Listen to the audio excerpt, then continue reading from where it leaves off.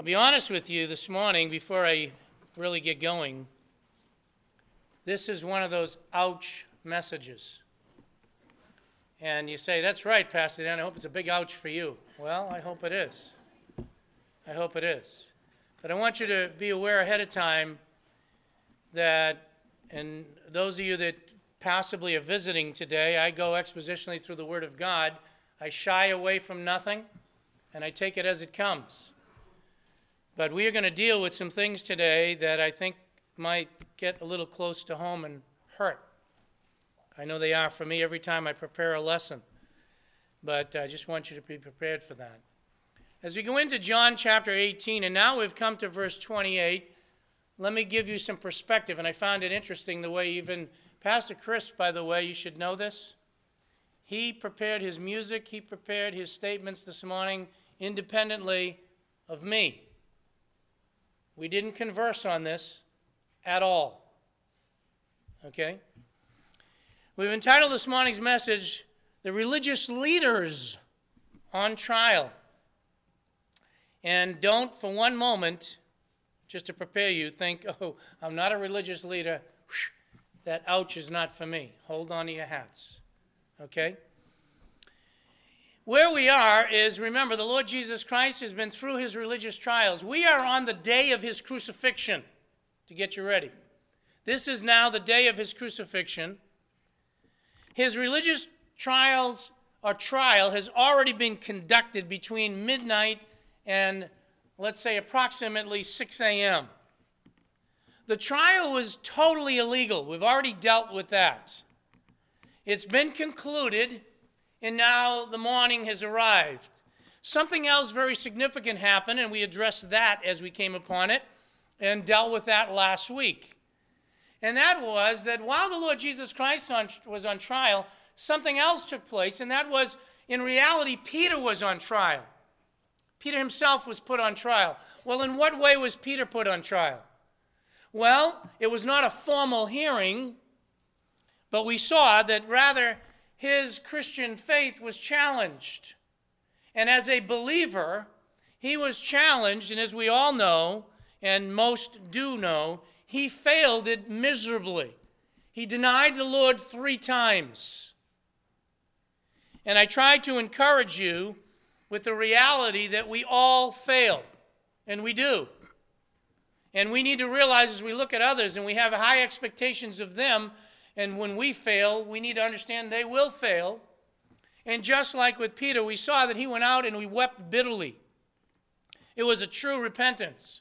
Jesus Christ had prayed that his faith would not fail, and it didn't. His faith didn't fail. He failed temporarily. And we need to realize, let me reiterate last week, that while we all fail, there needs to be forgiveness. God grants forgiveness. Sometimes one of the most difficult things for us is to forgive one another. But we need to realize that failure will come, and when you're raising children, realize they will fail. Be ready to forgive. And then, amazingly, and we haven't gotten to John 21 yet, but I gave you some preliminary information to get ready for that. Not only did he fail and then get forgiven, but he's going to be used mightily of the Lord. His future was not done. So don't you ever fail and turn around and say, that's it, I can never be used. I'm sure that's the way he felt. But God used him greatly. Now, we've been through that. Now, at this stage where we're learning and we're growing as we go through the gospel account, we are now coming to the point that Jesus is being brought to his civil trial. He's already been through the religious leaders. He now civilly is going. And so in our country, it would be now being brought to the civil government. So we understand that. So as we continue through chapter 18 and in chapter 19, we're moving into the time that he is going to go stand before Pilate and have the civil trial take place. The verdict has already been determined. Keep your finger here. Go with me to Matthew 27, just to put the time frame on it again. We get it in the beginning of verse 28, but in Matthew 27, you'll see it a little bit clearer, and then appreciate even more what I hope, the leaders did here. But in Matthew chapter 27, just the first 2 verses, their verdict had already been brought religiously. And when morning came, all the chief priests and the elders of the people conferred together against Jesus, and here it is, to put him to death. They had already come up with capital punishment in the life of Jesus, even though everything they did was illegal. But they waited till morning because of defilement, as we'll see in a minute. And then they bound him, that is Jesus, and they led him away to be delivered, or to deliver him to Pilate the governor. So that's where we are historically. That's where we are in our time frame, that now they are satisfied. They've survived the evening. And remember this, we learned this, that they really didn't have anything against him, but they charged him with blasphemy. That's the only thing they could come up with, because they couldn't line up witnesses against him that were consistent. So now they find that he's worthy of death, and they're bringing him to Pilate. But before, it's interesting, I told you, John is always presenting this to show you that Jesus is the Christ. And really before we get into, and John is the only one that does this, before we get into, at the length that he does, before we get into him standing before Pilate and being accused of being king of the Jews, etc., beginning in verse 33, something else very significant takes place. What is it? Well, in reality, and in my opinion, they will be put on trial. Now, they don't see this. Just like Peter didn't see that he was on trial all the time Jesus was before the religious leaders, his faith was being challenged. Well, they're bringing Jesus to go on civil trial, and in reality, they are going to be put on trial and exposed for who they really are. It's amazing. And let's begin by taking a look at, first of all, how the Lord exposes them, and they are really put on trial as they go before Pilate. And as I put it in your outline, they have a misunderstanding of how they please God. And it becomes so obvious. Let me read verse 28. Then we already know who that is now. They led Jesus from Caiaphas, religious trials over, into the praetorium. And I'll talk about that later. And it was early. This is about, so we get in the time frame, somewhere around 6 a.m. in the morning, in that vicinity. And notice this. And they themselves did not enter into the praetorium. Why? He tells you. So that they would not, get this, be defiled, but might eat of the Passover. Talk about hypocrisy. Here are the religious leaders, and their hypocrisy is so obvious to us. And we want to stand up in arms and start throwing things at them, if you will. They have just conducted the most illegal trial that could have possibly been conducted of Jesus Christ. Let me remind you of this. They did not punish the false accusers. By the law of Moses, those who came in and falsely accused Jesus, it was their duty to judge them and give them the sentence that they were trying to give to Jesus. So every false accuser should have been put to death. They didn't do any of that. They beat Jesus. We saw that. Illegal. They physically hit him. As judges, they had no right whatsoever to do any of that. They tried him and moved him to self-incrimination, totally against the law. That's how they came up with blasphemy, when he admitted that he was the Christ. So their actions have been absolutely, totally wrong, and now they don't want to defile themselves by entering into the physical presence so that they can observe the Passover? Are you kidding me? I thought in the reading that I did, the most condensed summary, or the most brief statement that hit it right on the head, I found was from Carson, and I'm going to read it to you. And I quote, the Jews take elaborate precautions to avoid ritual contamination in order to eat the Passover.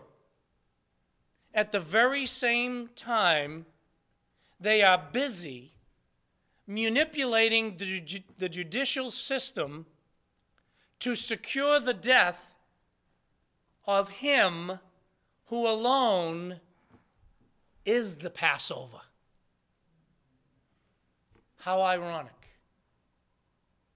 They are being so careful about the outside of things so that they're not defiled so they can observe the Passover. And the very Passover Lamb of God is the one that they're manipulating to put to death. How hypocritical. How hypocritical. Their concern is what others may think of them. Their concern is the way they look to other people. Their concern is for changing things on the outside without ever dealing with the inside. They are the epitome of legalism. They literally, according to Scripture, turn with me to Matthew chapter 7, are wolves in sheep's clothing.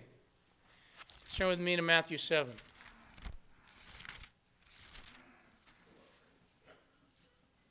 Matthew chapter 7, verses 15 through 19. Beware of the false prophets, watch this, who come to you in sheep's clothing, but inwardly are ravenous wolves. That's the picture we have in John. You will know them by their fruits. Grapes are not gathered from thorn bushes, or figs from thistles, are they? The answer is obviously no. So every good tree bears good fruit, and every bad tree bears bad fruit. The good tree cannot produce bad fruit, nor can a bad tree produce good fruit. Every tree that does not bear good fruit is cut down and thrown into the fire, so then you will know them by their fruits. And you could know the religious leaders certainly by their fruits. They are literally wolves that are dressed in sheep's clothing. Their concern is with appearance. Turn with me to where our responsive reading was, the 23rd chapter of Matthew. Very scathing chapter, obviously. Here they are plotting the death of Jesus. We've seen that. And they're demanding of others what they never do, for we see that. Now, we read responsively verses 13 forward. What I want you to see is the beginning of Matthew chapter 23. It says, Then Jesus spoke to the crowds and the disciples, saying, The scribes and the Pharisees have seated themselves, notice that, by the way, they seated themselves in the chair of Moses. Therefore, all that they tell you, notice this, do it and observe it. Oftentimes, that point is missed. You ought to observe and do what you are told in the Word of God. But do not do according to their deeds, for they say things and they do not do them. They tie heavy burdens and lay them on men's shoulders, but they themselves are unwilling to move with them so much as a finger. Heavy burdens on people that they themselves cannot do. But they do all their deeds, why? To be noticed by men. Let me challenge you right now. Why do you do what you do? Is it so that people will notice you? So that you will get approval of men? They broaden their phylacteries. They lengthen their tassels of their garments. I've literally seen that. They love the place of honor at banquets, the chief seats in the synagogues, respectful greetings in the marketplaces. They love to be called rabbi by men, but that they not be called, by the way, this is one of the reasons I often get, in a proper setting, should we call you reverend? Don't you dare. That's what I usually say. I hate those titles. It's a legitimate legal title, But I hate that. There are some pastors that's what they got to be called. They've got to be called reverend. They've got to be called pastor. They've got to be called this. I understand respect, but we need to be careful. It says, do not call anyone on earth your father, for there's one Father who is in heaven. Do not be called leaders, for there is your leader, that is Christ. You get the point. What is it? They were demanding things of others, listen carefully, in simplicity, that they themselves were not doing. They were hypocrites, easily seen, easily spotted, and it would be very easy for us to look at them. What is a hypocrite? A hypocrite is one that appears to be one thing and is really another. We know that. That is what plays are all about, by the way. A play is playing a role of somebody that you're not. That's what Hollywood is all about. Actors and actresses, the movies you see, or the plays you see, or whatever you see. I'm not throwing rocks at that. What I'm saying to you is that is all a visual aid to you about not reality. Because the people play these parts, and then they're not that as an individual at all. It went back to the simple stage where people would use masks and so forth. And that's kind of what's behind the word. The opposite of that is soundness or integrity. What you see is what you get, to put it very simple. Now, we could stop the message today and not have any ouches and go home and say, great, those Pharisees, wicked guys, horrible. Pastor Dan's a religious leader. He better open his ears to that one. I have. But hold on. It is very easy for us to sit here in pomp in the pew or to stand here and start pointing fingers. Isn't it very easy to turn around to politicians and say, bunch of hypocrites. Look at them all. There's no politician, only if I was there. Yeah, right. Okay. But we can look at the politicians. It is very easy to look at anybody that's in a responsible position, who has authority, such as religious leaders. Very easy to look at the Pharisees and Sadducees. Very easy to look at church elders or deacons who are taking the brunt of the responsibility. It's very easy to point fingers at them. It's very easy to turn around and to point fingers at others. And there may be some right in this midst right now saying, I hope so-and-so is listening to this message. Very easy to do that. Or look at other families. It is very easy to look at parents and find all of their shortfalls and hypocrisy. Or to look at children. It's very, very easy to point the finger at someone else. But let me hit a little home. Let me start, first of all, with the unbeliever, to make it a little easy for you for a few moments, those of you that trusted in Christ. It is so easy as an unbeliever, someone who's not trusted yet in Christ, to be, in reality, nothing more than an unsaved hypocrite. Why? To look at other people and say, well, I'm not as bad as that guy. I don't do drugs. I didn't commit murder. I'm okay. And never understand what sin is at all. That's hypocrisy. To be able to look at everybody else, and what you're doing is building a system of law and works. And in reality, maybe I'll get myself to feel better if I attend church. Maybe I'll get myself to feel better if I hang around with those who go to church. But that's not your real life at all. That's hypocrisy. And maybe we'll get a way that I'll only go to God when I need Him. There are those who claim to be atheists, and I have witnessed this firsthand. And they want nothing to do with God until something physically goes wrong with them, or they're in a desperate situation, and all of a sudden they're praying and they don't even know how to pray anymore, but they're trying to pray and go to God. Why are you looking to go to God? He doesn't exist in your mind. All of a sudden they're faced with the reality of life. They wanted nothing to do with God all their life, and now they're crying, God, just get me out of this situation.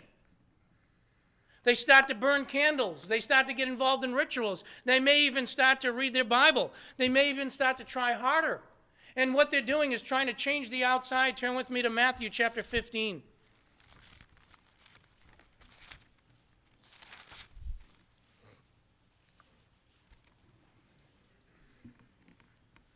Matthew chapter 15, for time's sake, beginning in verse 15.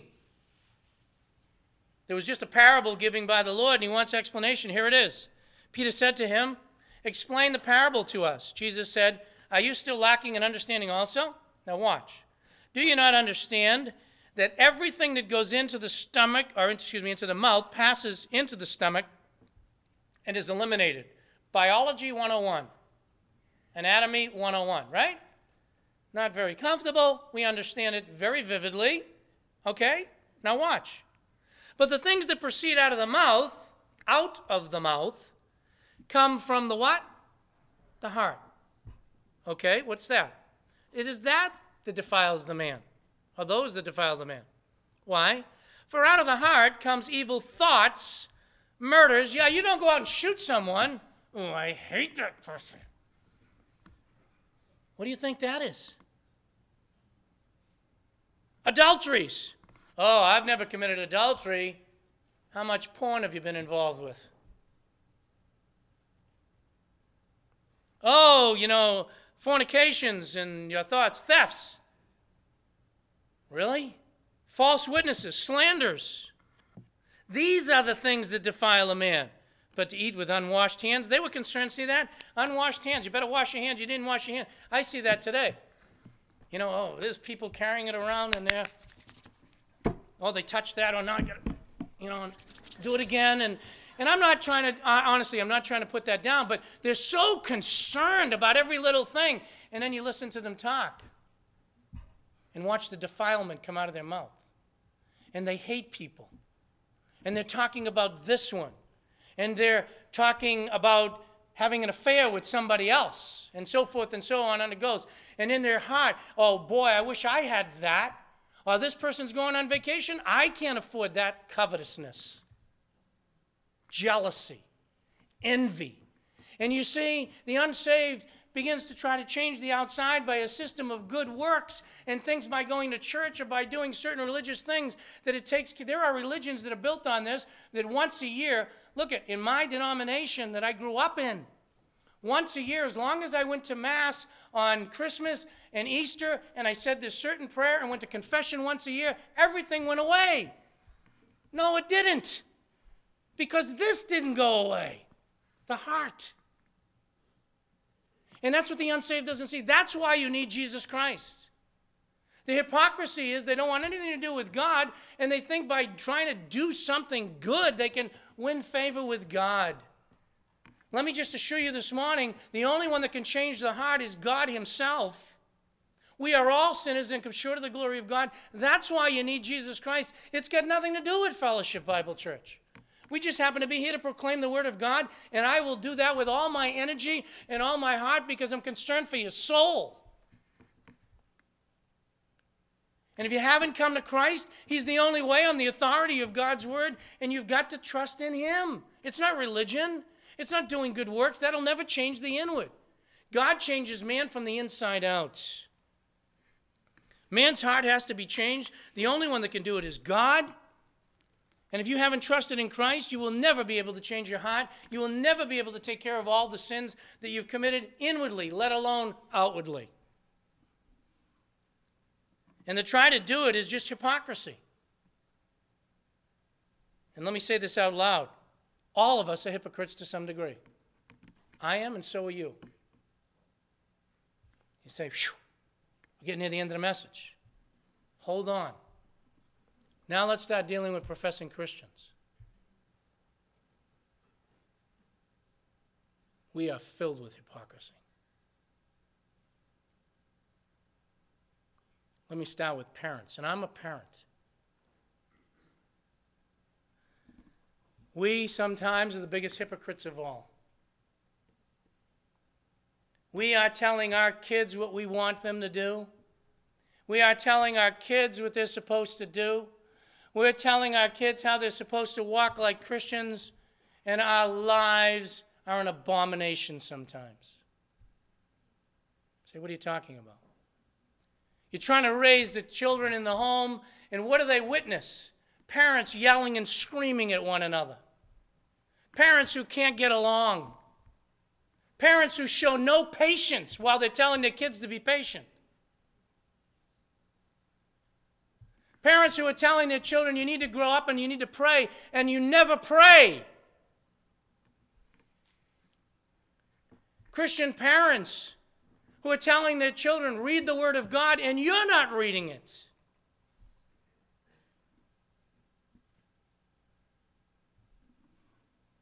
Christian parents who all the time saying they want to honor God, and then your children watch you where you go to questionable places you shouldn't be going.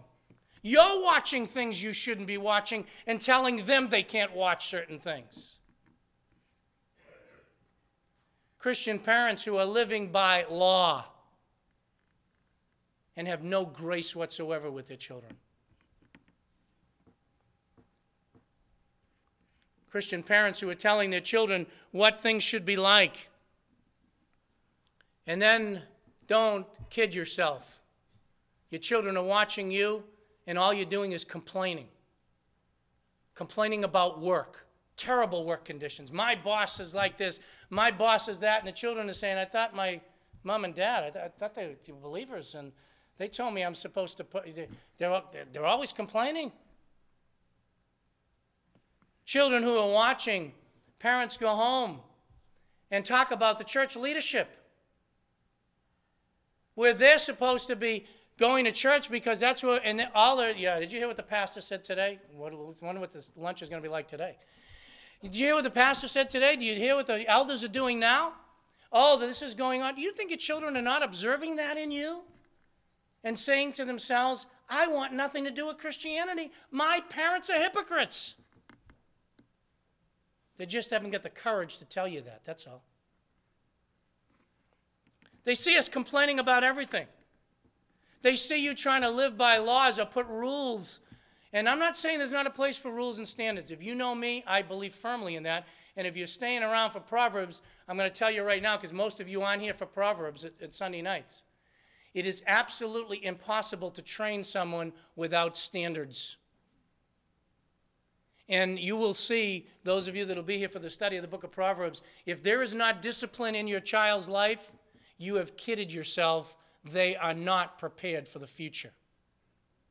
And all you'll see that in your home, you produce somebody you're happy with, but in society they can't function because they haven't been disciplined the right way.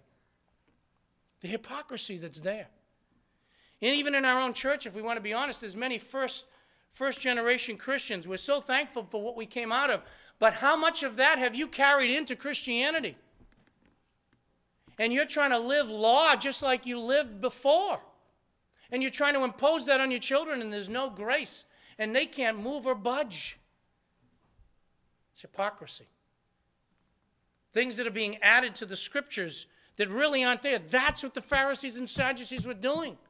The Lord had to come along. That's why you've got people today that have so much available to them, folks, listen, that they can study the scriptures better than you because they know how to handle the technology that you don't know how to handle, adults.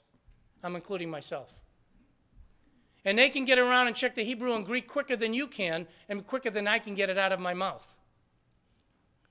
And they're turning around and saying, I don't see where the scriptures say that. Oh, yeah, well, that's what our traditions have always said. Well, Mom, Dad, can you tell me? Well, no, you just got to believe it. Really? Really? The hypocrisy that's in Christianity is amazing. And you know what results? That's why sometimes children come up in the home and they want to get out of Christianity. Why do they want to get out of the local church? Because that's what they've been trained at home by listening to their parents. That it's organized church that's wrong. They're listening to that. When God's design is for the local church. They're being told by others to serve. You're not serving. You're not praying. You don't think they're not observing that? I can say this as a pastor because I end up counseling people. I see it. And then they want nothing to do with the family. They want nothing to do with Christianity. And what's happening, they're really struggling. I don't know if I believe that, second generation. How could they not believe that? Because they haven't seen it in you. They haven't seen it in a husband and wife relationship that you supposedly are Christians living it. And they don't think it's real in your life. And as I said, they haven't got the courage to turn around and say, Mom, Dad, you're a hypocrite. Because you'd go nuts if they did. It goes in every area. I see it today. You've heard me say this in the concept of the local church. Where does that come from? Parents. I don't see in Corinth. I don't see in Galatia. I don't see in Ephesus. I don't see in Philadelphia where any one of them were told, you know what, go back home, check up the local church. But today's society is, let's go back to the home. We don't need the local church. They're all messed up. Where do your kids get there? Where do you think they're going to be the next generation? I've seen, and by the way, I'm not against the family, obviously. I'm not against homeschooling, so hold that thought in mind with the next thing you're going to hear. And I'm not against those things at all. But there is so much emphasis on the home that right now everything's becoming a home church, where the pastor is the father, and we can get along by that. Keep that up, folks. You know what happens? Eventually, the kids want out of the house. They have no concept of social life. They have no concept of what it's like to work. And you say, well, I got my social groups and so forth. Watch it. The concept is that everybody's wrong but you. We all have it. We all have it. My way's best. My family's the best. My thinking's the best. That's hypocrisy. Children, it affects every area of our life. Children is the same thing. Sometimes you get children that are in Christian schools, and they look down on those who are not in Christian schools. Cast them aside. You think people are going to want Christianity from you kids when you're behaving that way? The kids don't want to go to church. The kids are professing that they've trusted in Christ when they were 4, 5, 6 years old. You go onto their Facebook and see the way they're talking. You go into their lives and see the things that they're doing. And the reality is you can't believe any of it. Why? It's a facade. They don't want to hurt their parents by telling them they don't believe what you believe. We have many kids that are like that. They're struggling. They honestly don't know what they believe. But they're fearful because if their parents thought that they didn't believe, their parents would jump off a bridge. I'm only exaggerating. The point is, there's a lot of struggles that are going on with individuals. There's a lot of struggles that are going on in our life, and we're not honest about it. Christians are not perfect. But Christians, as we understand the Word of God, they don't try to live something that they're not. If you're telling your kids to read the Word of God and you're telling your kids to pray and you're not praying, that's hypocrisy. You better be doing it. They better be seeing it. When you're talking to them about how to forgive and how to get along with others, they better see you getting along with people at church. They better see you getting along as husband and wife. Not that you're perfect, not that you won't have arguments, but that they see that you can turn around and say, I'm sorry. You want your kids to say you're sorry and you don't say you're sorry? It's reality. And that's what it was. Here they're bringing Jesus Christ so that he'd be crucified. You say, how does this relate to the text? In every way, because the Pharisees and Sadducees didn't see what they were doing. They thought they were pleasing God. In fact, we've already learned they thought by putting Christ to death they were going to appease God. And Jesus Christ warned them the day is going to come to his apostles when they will be thinking they're satisfying God by beating you. People can think they're satisfying God, and their lives aren't at all. We need to yield more to the Spirit of God. We need to be honest more. We need to be more involved in our own Christian walk and not so busy. So busy we don't have time for the things of God. We don't have time for being involved. And we always, I don't care who it is, whether it's me or it's you, we'll always justify what we're doing. What God wants us to do is take a good look at our heart and be honest. And say, there are areas in my life. I'm hypocritical with my wife. I'm hypocritical with my kids. I'm hypocritical with my parents. I'm hypocritical with one another. I am really trying to live by law. There's no grace. I'm the only one that's right. I'm the spiritual one. That's in the area, and I'm going to get real sticky? That goes into the area of music. That goes into the area of finances. That goes into the area of dress. And there's both sides. There's ones that think they're more spiritual because they sing certain songs. They think they're more spiritual because they dress a certain way. They think they're more spiritual because they do certain things. And there's those on the other side of the coin who are bigger hypocrites that turn around and say, I don't need to dress that way, and I'm going to prove it to you. That's hypocrisy. Or I am not going to sing those songs. I'm going to sing only my songs because they're spiritual. Or I'm going to do this with finances and that. They're both hypocritical. The humble heart before God just admits, God, be merciful to me, a sinner. First of all, God, I need thy Spirit to guide me. And just like Paul did, the things I want to do, God, I'm not able to do. The things that I know I should do, I don't do. And back and forth he goes. Thanks be to God who gives me the victory. I need your Spirit to be working in me. Oh, help me not to walk that way. One of the reasons I want you to know personally that I left before I got saved, Roman Catholicism, because a church not too far from here, I went into Sunday, and that's what I saw.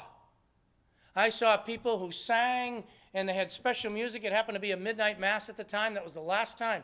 And I remembered it, and everybody was exalting, and they couldn't wait to get out of the parking lot and cut people off and get out of there. And I knew some of their lives, and I looked at my lives and said, this is a joke. Don't let that be said of Christians. My parents are telling me what to do, and they don't do it. The leadership is telling me what to do, and they don't do it. And as I said to you, I was being honest. Every one of us fail. You can look at Pastor Dan. I have the responsibility to get in the pulpit, and I'm going to tell you ahead of time. There are things that I teach you that I don't do. Because I don't want to? No, because I fail. Because I'm a hypocrite at times, not wanting to be. And God needs to get that out of my life. It's also true with you. And most of you sitting there will say, it's not me, it's the guy over there. My home's perfect. My spouse and I are ideal. I'm the cream of the crop. I hope for your benefit you really are. But I wonder what God sees. I wonder how you are in private. I wonder how your thought process is. You see? It's tough. That's a trial. To finish the text, they embarrassingly had no charges. Let me just finish it off. Go back to John chapter 18. So you see the hypocrisy that's there? In John chapter 18 and verse 29 and 30, you notice this? Embarrassing lack of charges is the way I put it in Scripture. They had no accusation. They never had any. We've been learning that throughout John. They couldn't find anybody that could agree on what Jesus did wrong. Even the criminals, when Jesus was crucified, said there is nothing wrong. You want to check that out? It's Luke 23, verse 20, chapter 23, verse 41. Check it out on your own. The Roman centurion in Luke 23 said this man was innocent. Pilate's wife said, stay away from this innocent man. Pilate, we will learn later, will say, I find no fault in him. There was nothing that could be charged. So what do they come up with?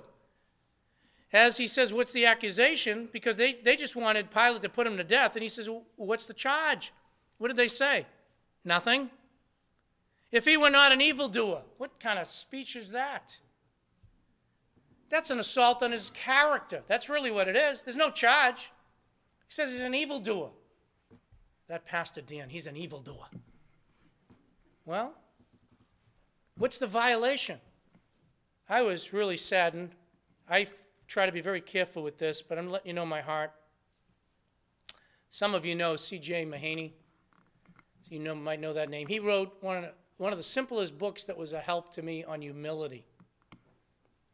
And he's of a charismatic nature and so forth, but I love the man. The man loves the Lord. And it was sad, for those of you that already know about the story, he was basically stepped down from being president of an organization because one particular man charged him with being, here it is, deceitful and arrogant. No accusations. No real charges. They couldn't charge him with adultery. They couldn't charge him with anything. But this guy was out to destroy the guy, and Mahaney stepped down. He had the courage to do that. Until everybody got up in arms, and basically, to let you know right now, he's going to be reinstated, and he's going to be there for a little while because he wants to get back to pastoring. But people were ready to destroy that man's whole ministry over the fact that they didn't have any accusations. They just were attacking his character. Oh, how vicious we can be as believers. A man that's influenced so many lives in a positive direction, though I wouldn't agree with all of his theology. Just how far will we go to get our way? They went so far that they didn't have a single accusation, and all they could say is he was an evildoer because they wanted to get their way. And you know the end of the story. They will. They can't wait till he's crucified. And they won't stop at any length until they get it while they don't want to be defiled. I can't go over that line because I can't take the Passover. How far will we go to destroy someone's reputation, to destroy someone's ministry, to get our own way at whatever expense? Their self-imposing objectives, verses 31 and 32, all along, all they wanted was death. Pilate says to them, take him yourselves and judge him according to your law. Why? All they had was blasphemy. They could have stoned him. That's the only thing that they were allowed to do.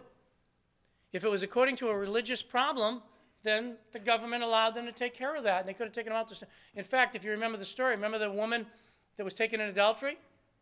They could have stoned her, and the government would allow for that because it's a religious issue. They would never put somebody to death for adultery. Not in that government, not at all. But they were very careful that these religious leaders were under them. And so he's saying basically in verse 31, well, you take him. It's your law. It's got nothing to do with it. There's no violation. I don't see anything. You haven't got anything to accuse him of. By the way, I couldn't help it, but I thought of the Proverbs because I'm studying that area. This is the example of responding to a fool according to his folly. That's what it means. Answer a fool according to his folly. They said, I haven't got any accusation. He's basically an evildoer. What's the answer to that? Well, then go take care of him yourself. Can't do that. But there's a deeper thing here. Jews said, we're not permitted to put him to death. They weren't looking for stoning. And the reason you've got verse 32, in case you're wondering why it's signifying that, if they took him out and stoned him, you don't have a crucifixion. You don't have a Messiah dying the way he had to die.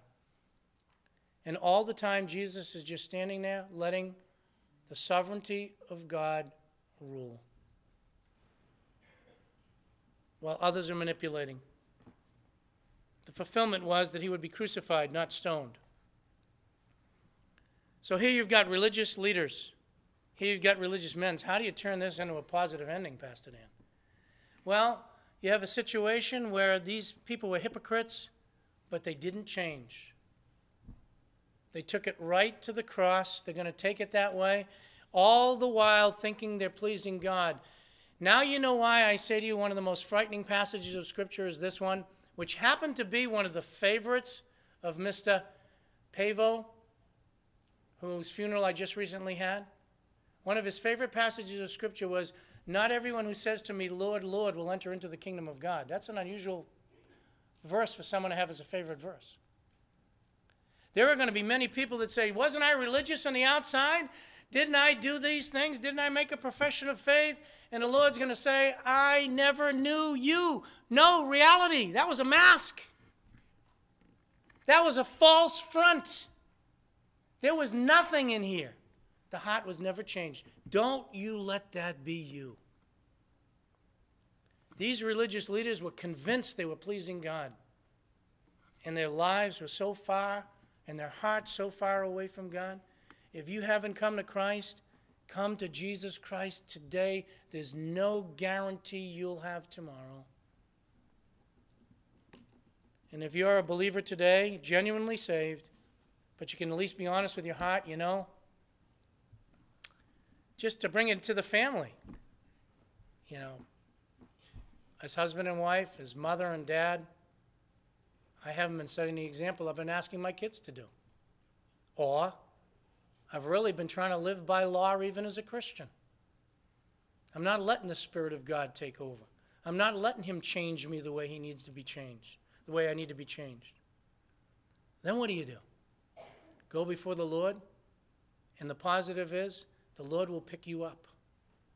When we're humble enough to come to him and say, God, my life is not what it should be, and be open and honest with your spouse, be open and honest with your children, and children, be open and honest with your parents. And let's get back to the consistency of letting God work. Don't we try to change our children, let God change them. Don't we try to change our spouse. How many spouses wouldn't like to have their husbands or their wives change the way they want them? Let God do that. You just be the wife that you should be. You just be the husband that you should be. You worry about your walk. Be the parent you should be. Be the child you should be. Be the example. Put up with the criticism that the other people are given. Doesn't matter. Walk with God. Put on the armor of God. Let integrity be your guide in the sense of walk with integrity. And as much as lieth in us, let's have consistency before the Lord in what we say with our lips and what we do with our lives. Because if you don't see the hypocrisy, others will. But God's desirous of picking us up, not dwelling on it in the past, but moving forward. And he'll take us forward, and then you know what? Your life truly will shine and attract others to Christ. Sometimes you might witness to a lot of people. You say, why don't they come? Because they're looking at you.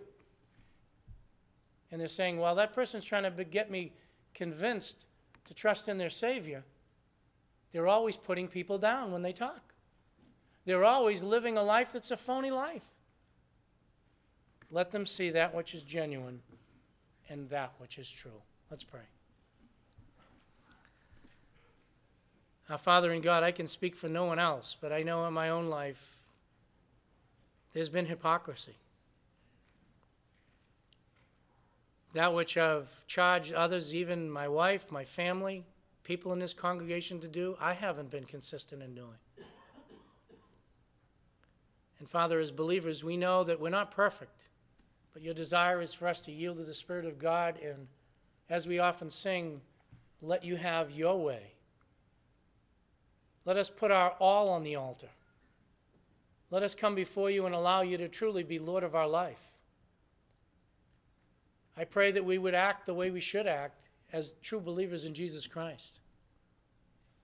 Help us with that, Father. And I pray for those who don't know Christ. Help them to see it's easy to look at religious leaders. It's easy to look at others and see the hypocrisy because there's so much of it. But Father, even in their own lives, while they may not be professing Christians, while they may not want to do with God for now, we know the time comes that they'll be crying out either because of physical ailment or some problem. Help them to see that that's hypocrisy as well, and that what you want is for a person to come to you, believe on the Lord Jesus Christ, and be saved so that you can change them from the inside out. I thank you in our daily sanctification that with believers you're continuously cleansing us, continuously changing us, and you're not done with us. Even as we saw in the illustration with the overhead today, help us to realize that we are but the clay. We are just the pot that's being made, but you are the master. You are the owner. You are the one that's able to take us and mold us to what you want us to be. Help us just to yield so you can do that. We ask it in Jesus' name. Amen.